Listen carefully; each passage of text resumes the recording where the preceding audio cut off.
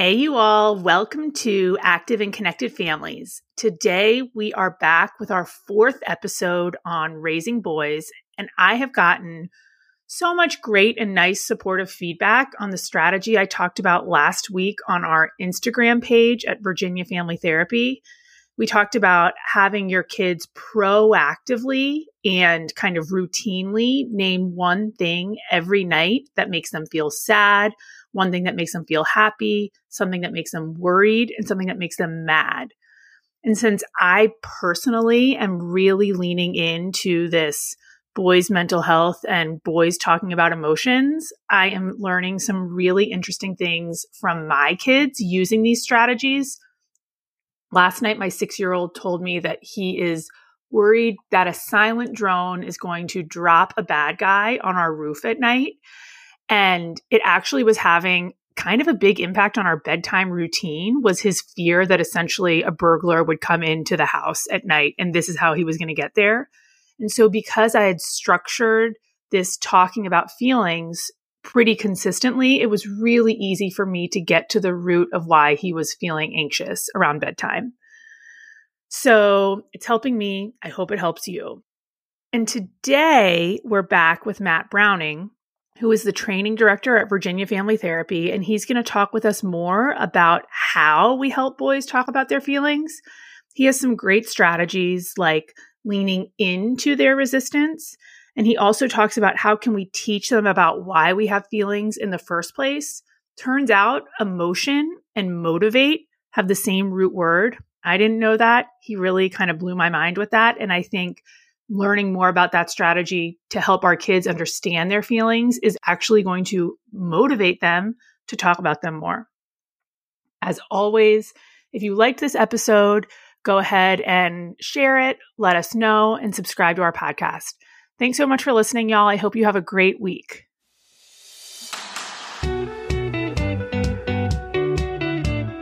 Active and Connected Families is a smart, relatable conversation with me, Dr. Amanda Sovic Johnston, child psychologist, mother of 3, and entrepreneur. I've spent my career providing family therapy and supporting high-achieving mothers, and maybe even more hours with my girlfriends trying to figure out how we can all feel more confident in our work and our relationships. And you all, there's one thing I've noticed. We're all struggling in some of the same places, and we're all looking for some down-to-earth advice that we can actually use. So on Active and Connected Families, I'll share some of the insights I've learned, strategies for those daily fights about laundry, some expert perspective on the bigger issues like the mental health crisis, and me chatting with my therapist friends about how we can all feel a little more active and connected in our lives. Throughout, I hope to make you laugh at least once, but I know I'll leave you with something that'll help you become a better parent and maybe even person. Thanks so much for listening. So how can parents help other than modeling and developing that relationship? What else can they do to help so that boys feel better talking about it? So one of the things I would do is I think most parents should start with kind of an education about feelings, and whether this is parents, I know this podcast is directed towards parents, but teachers, anyone who works with kids, I think it's important to first talk about like, why do we have emotions? Right. Like, and the term I like, the way I like to think of it at least is, motivation comes from emotions. We have most emotions to motivate us to do something. It's easy for kids to remember because it's like, emotions, motion, motivate, move, like there's kind of a connection there that you can play with that it tends to resonate with kids. And then we talk about them. Like, what do you think the emotion of fear might tell me to do? If a saber-toothed tiger came in this office right now, what would I want to do? And they're like, run away. And I'm like, yes, fear tells me to run away and hide. That's what that's given to us for. What if it was kind of a smaller saber-toothed tiger and it was trying to take my lunch? And I was really upset and got angry at it. What would if I want to take my lunch back, right? That might be what anger's for. That's there to motivate us to defend ourselves or to fight. Let's talk about some more. And so we kind of go through about what the emotions were given to us and the gift they are for us. And then I try to tell them, like, most people, though, they get motivated or put in motion by their emotions without even knowing it's happening. So if you can recognize, hey, I'm feeling anger, that's why I want to go and yell at this person and kind of approach them, or I'm feeling scared, that's why I don't want to join that group of boys or that situation and I kind of want to hide. Like naming it is the very first step of like what I tell kids, I'm like, it's like a superpower. All your friends and all these other people, they're getting moved around by their emotions and they don't even know it. They're just like, oh, they don't even recognize they're angry. They're just like, oh, and they just do something. Whereas you're going to learn like, wow, I'm angry and that's why I'm about to do this thing, or I want to do this thing and I don't have to do it. So you start to kind of distance there. But anyway, Matt, you're a genius. I'm listening to this and I'm like, oh, that is genius. I've never heard that ever. Okay. Well, yeah. You're like, yeah, here I am. I'm glad that was helpful. I won't charge you for that one, Amanda. No, that's good. It's something that a lot of us don't think about, and some of them are hard. Like, why do we have the emotion of sadness? Mm-hmm. They may struggle to understand that one, but the emotion for sadness means like something's upsetting and we need other people around us. It brings people close to us. Yep. Exactly. And then I even talk about like happiness. Why would we have that emotion? Well, that's to keep rewarding us for doing the things that are good for us, that feel good, right? So that's, I really try to break those down. And most kids get that. And that's kind of a non-personal way, because we're not talking like if a boy comes into my office and it's anger, I'm not using anger as my first example, right? Like if the triggering event was he was demonstrating a lot of angry behaviors. Well, I'm not going to use that when I'm doing my education about emotions as my first one, because that's too personal. That's going to hit too close. I do a lot of other ones and then just throw anger in there as if that's just part of what we're doing to kind of just normalize this talk about feelings and emotions. So that's the first thing. That'd be like the first step I would recommend. The second is to speak of motivation, like we want him to be motivated to like talk about feelings and express feelings and delve into feelings. So we kind of have to figure out like, and parents will know this best, what values does he hold, or like what's valuable to him? And then like take those things and then help him understand how working on understanding his emotions or naming emotions and communicating feelings can be helpful in those areas. So, if it is sports, that's an easy one because there's lots of examples of how, getting a better handle on your emotions can help you, perform better, right? But it really can go for anything. I mean, it could go for schoolwork. It could go for, hanging out with friends, to feeling okay at a sleepover, to, communicating with their aunts and uncles when they come in town in a way that, maybe they get real nervous because they don't see them very often. Well, this can help you in that way. So those things that are valuable and important for him, making that connection. And once again, doesn't have to make it real personal. Like, hey, when you struggle at the free throw line, if you got better with your anxiety, that would, like, if you go at that approach, that's just going to close them up.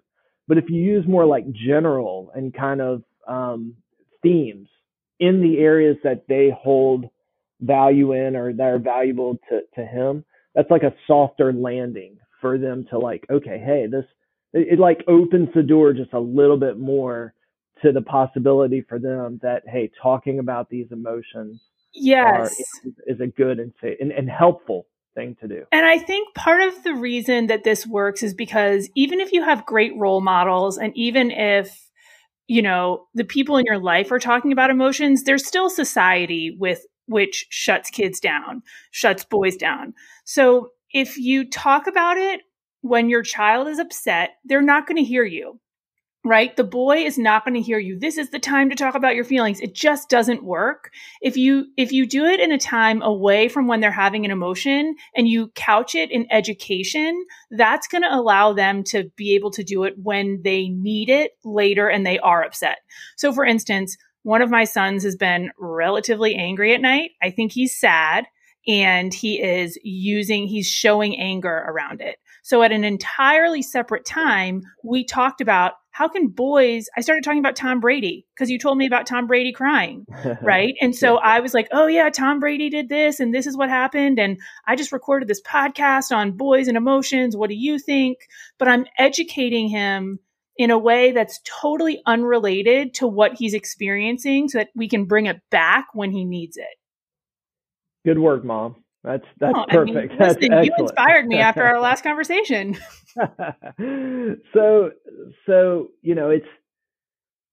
all, I'm going to back up a little bit. So one of the things I always tell parents is right in line with what you were saying, which is the worst time to talk about a problem is when you're in a problem, right? Like talking about problems when you're not escalated and you're not already emotionally hijacked is so much easier, smoother, and we can come up with so much more of a plan. We can, we're not in the middle of it. We can see the forest for the trees.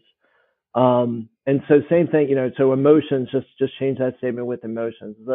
One of the worst times to talk about emotions is when you're already emotionally escalated. Mm-hmm. It's too flooding at that point.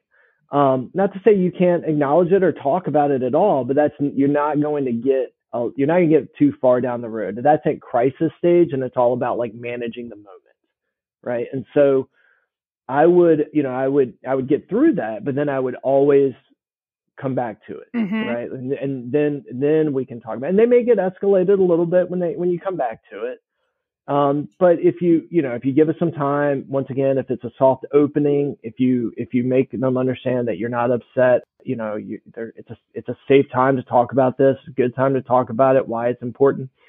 They can usually kind of start to open the door with that. And there's a lot of emotions, right? Like we have a ton of different emotions, but I usually start with boys with kind of the big four. Happiness, because we all know what happiness is, and happiness is an emotion. People are like, I want to live a happy life. And I'm like, well, you really want to live a content life because no one's happy all the time. Mm-hmm. But what is happiness? What does that feel like? Anger. We could probably do a whole nother podcast on boys and anger. But anger is a big one for boys. It's kind of in a lot of ways, it's a socially acceptable emotion for boys, unfortunately. And we can process that if you think that's important. But also then sadness and fear, because those kind of the big four main categories. Mm-hmm. And they can kind of relate to all four of those. So those are the four I start with.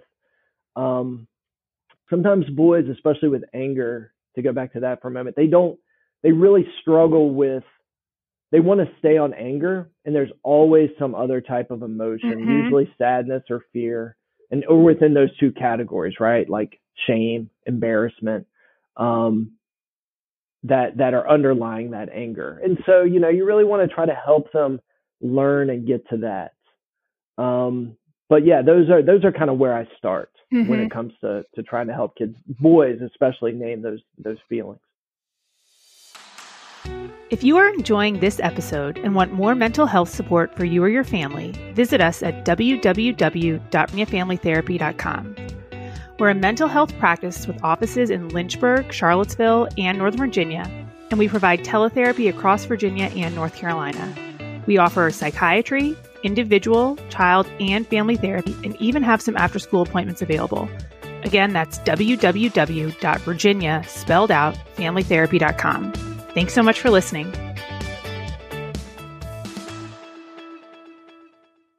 And what I do with my kids is, number one, I want to emphasize actually, anger is a feeling that men and boys, it's like the only feeling that is told is okay. Right? Like a boy might be sad, and if he cries, he gets yelled at. But if he's angry, that's within the realm of normal in our society.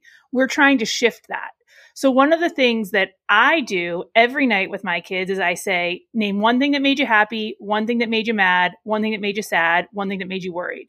I might mix it up, right? Like I might do two of the four, but part of it is getting them to proactively talk about sad and worried, because I want them to be able to access it when they're living their life, not just only access the mad. And I think they have to practice that if they're going to be able to get good at it. I love that. I think that's excellent. And it is excellent. And Thanks, Matt. You, the anger one's interesting because one, we want kids, we want boys to understand like it's okay to be angry. Like we all experience that and feel that. It's nothing to be ashamed of to be angry. But anger is only useful in a very, very, very small amount of situations, right? So we need to recognize, hey, there's anger here. What's going on behind it? I could also talk about shame in boys for a long time, and I know this is a relatively short podcast, so we won't delve too into that. But that is the biggest trigger for boys and anger, and really for. And by the way, what you were saying about anger being an acceptable or kind of a attack others being acceptable, I think that's actually evolved, unfortunately, the other direction where more and more girls are being taught that. That's not okay for them to be scared and sad. It's okay for them to be angry. Oh, that's interesting. Lash out at others. Yeah, I think that's more and more kind of been starting to come into our culture. And it's incredibly unfortunate. But the shame piece, when boys, or really anyone, but especially boys, when they feel that, not just that sense of embarrassment, but that someone is saying they are less than. So, it could be someone on the playground and they're doing something. They can't do as many, I don't know, they can't go across the monkey bars as hard. And some kid does it and starts laughing at them when they fall. That sparks the anger right away. Or it's even more explicit where, they are told you're not as good at whatever this thing is that's important to you. And it's not that everybody needs to be equal. There's going to be folks who are more talented, certainly. But when the messaging is not only you're not as good at that thing, you're actually not as good of a person because of that. And that happens way more than you would think. That sense of like, no, not only did you not do well, you're actually not good. You're not as good of a person. We're up here in this tribe and you're on that tribe. And that, or you're isolated. And boy, that triggers anger so incredibly quickly. It's also the hardest one for boys to kind of admit, process, and deal with because it can be just so incredibly hurtful. And this is not a study, and once again, this is a generalization, but that's kind of the world this conversation is that we're having here is in. But what I have noticed working at the boys' school for many years and the girls' school for many years, the boys were easy to say they were angry. But they couldn't say that they were embarrassed. They had a lot of difficulty saying they were embarrassed or scared or shame.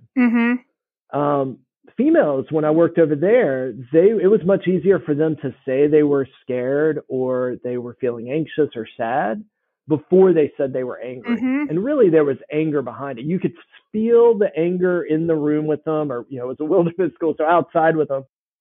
You could feel it from them. But they'd be like, no, I'm not angry. I'm just sad. And I'm like, well, I think that sadness might be moving into something else here. We got to get to both here, and then they would say, yes, I'm angry. I'm furious. I just never felt like I could ever say that, and so I think that's an important, it can be an important distinction for raising boys to have that realization that, they may say they're angry when they even know there's sadness or fear underneath it.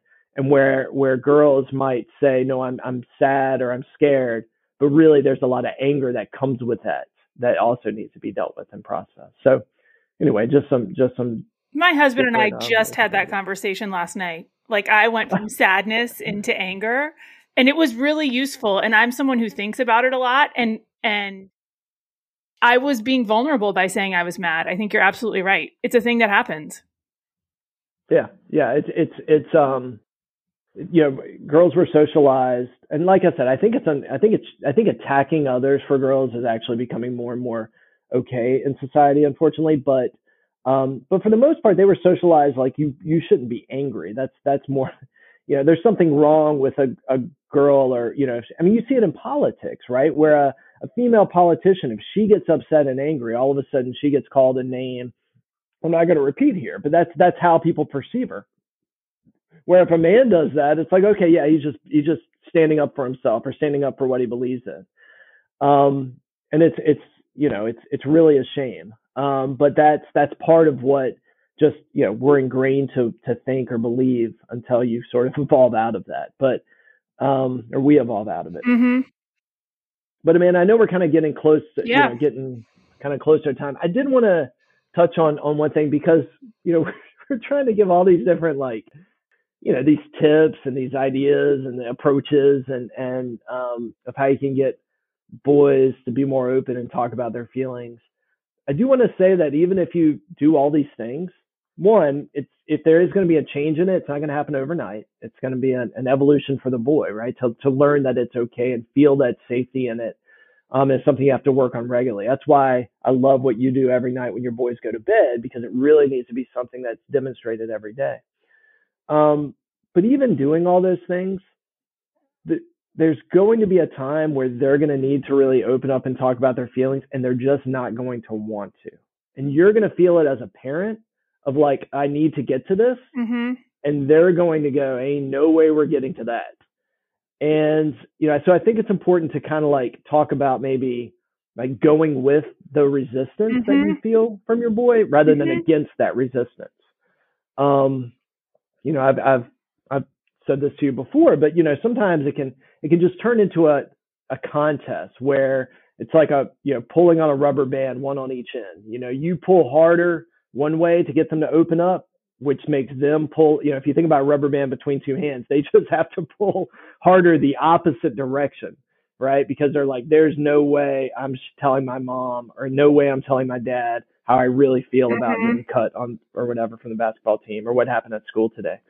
And so, parents they get worried and upset for their child, and they become scared, and their own stuff starts coming up. And so they just start doubling down about how important it is for them to start telling them how they're feeling, which the extra pressure just makes it so the boy says, I'm not telling you. There's no way. And so it becomes a wider divide. And so we want to try to avoid that contest as much as we can. And there are some little tips that you can just kind of remember is, one, always validate to him, you understand how difficult this must be to talk about and how scared he must feel to tell you and how much how it feels icky or like their skin may even be crawling, having to say it. But also it's going to feel a lot better once you do. I promise, we can get through this together. Return back to the relationship. I care about you. I love you. This is what this is all about. This is why I'm asking you to share this. Maybe even taking a break from, like, if they're in their room and you're there with them, go do something, take a walk or do an activity they enjoy, but do it with them, right? Because we're getting back to that shared activity, reinforcing the relationship that boys tend to gravitate towards. And then come and bring it back up while you're doing that activity. We could talk about exercise endorphins and cortisol regulation, all that stuff as far as exercise. So if you go on a walk or, play a game with them that's running around, how good that can be. But it's also, it's about the relational aspect of it and letting them know that, this relationship is a safe place for you to talk about this, and that those activities can just reinforce that. And then also, seeking professional help. Boys, who don't want to talk about their feelings and emotions are going to be hesitant to go and talk to a therapist or a counselor. But a therapist and counselor can also be sort of that objective person that they're not so emotionally entangled and connected to, who they may be able to tell. Plus, therapists, this is kind of what we do. So this is, we have lots of experience in getting folks to feel safe and open up, no matter age or gender identity, to have that avenue. And so, it's important that it's a good match, somebody that the boy can kind of pick out, or choose if that option's available to you. And, but getting that help, getting that assistance with it can help pave the way. And then, of course, if I have a boy in my office as a therapist and he's sharing things with me, I'm then encouraging him, hey, when you talk about that, talk to dad about this. I want you to share this with mom. Like this is, those folks love you and they're there for you. And it's, and then most of the time that's what they want to do.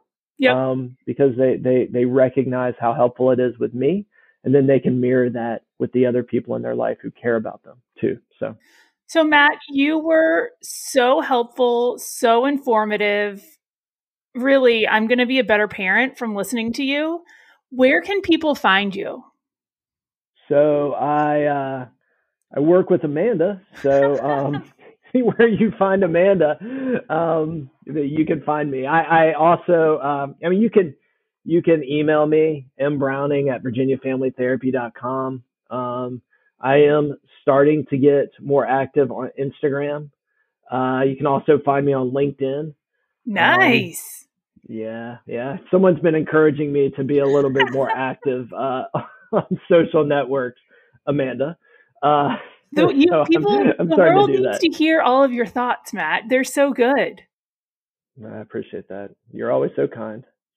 Well, this was really helpful. I cannot wait to get this out, and I cannot wait. I might even have my sons listen to it with me, which I'm really excited about. So thank you for that as well. Thank you for coming on, and I hope you have a great weekend. I really enjoyed this, and I hope you have a nice weekend too. Take care. Absolutely. Thanks so much for listening. Don't forget to like and share the Active and Connected Families podcast if you found this helpful. And if you or someone you love are interested in therapy, you can find out more about our practice at www.virginiafamilytherapy.com. Again, that's www.virginia, all spelled out, therapy.com. Thanks again.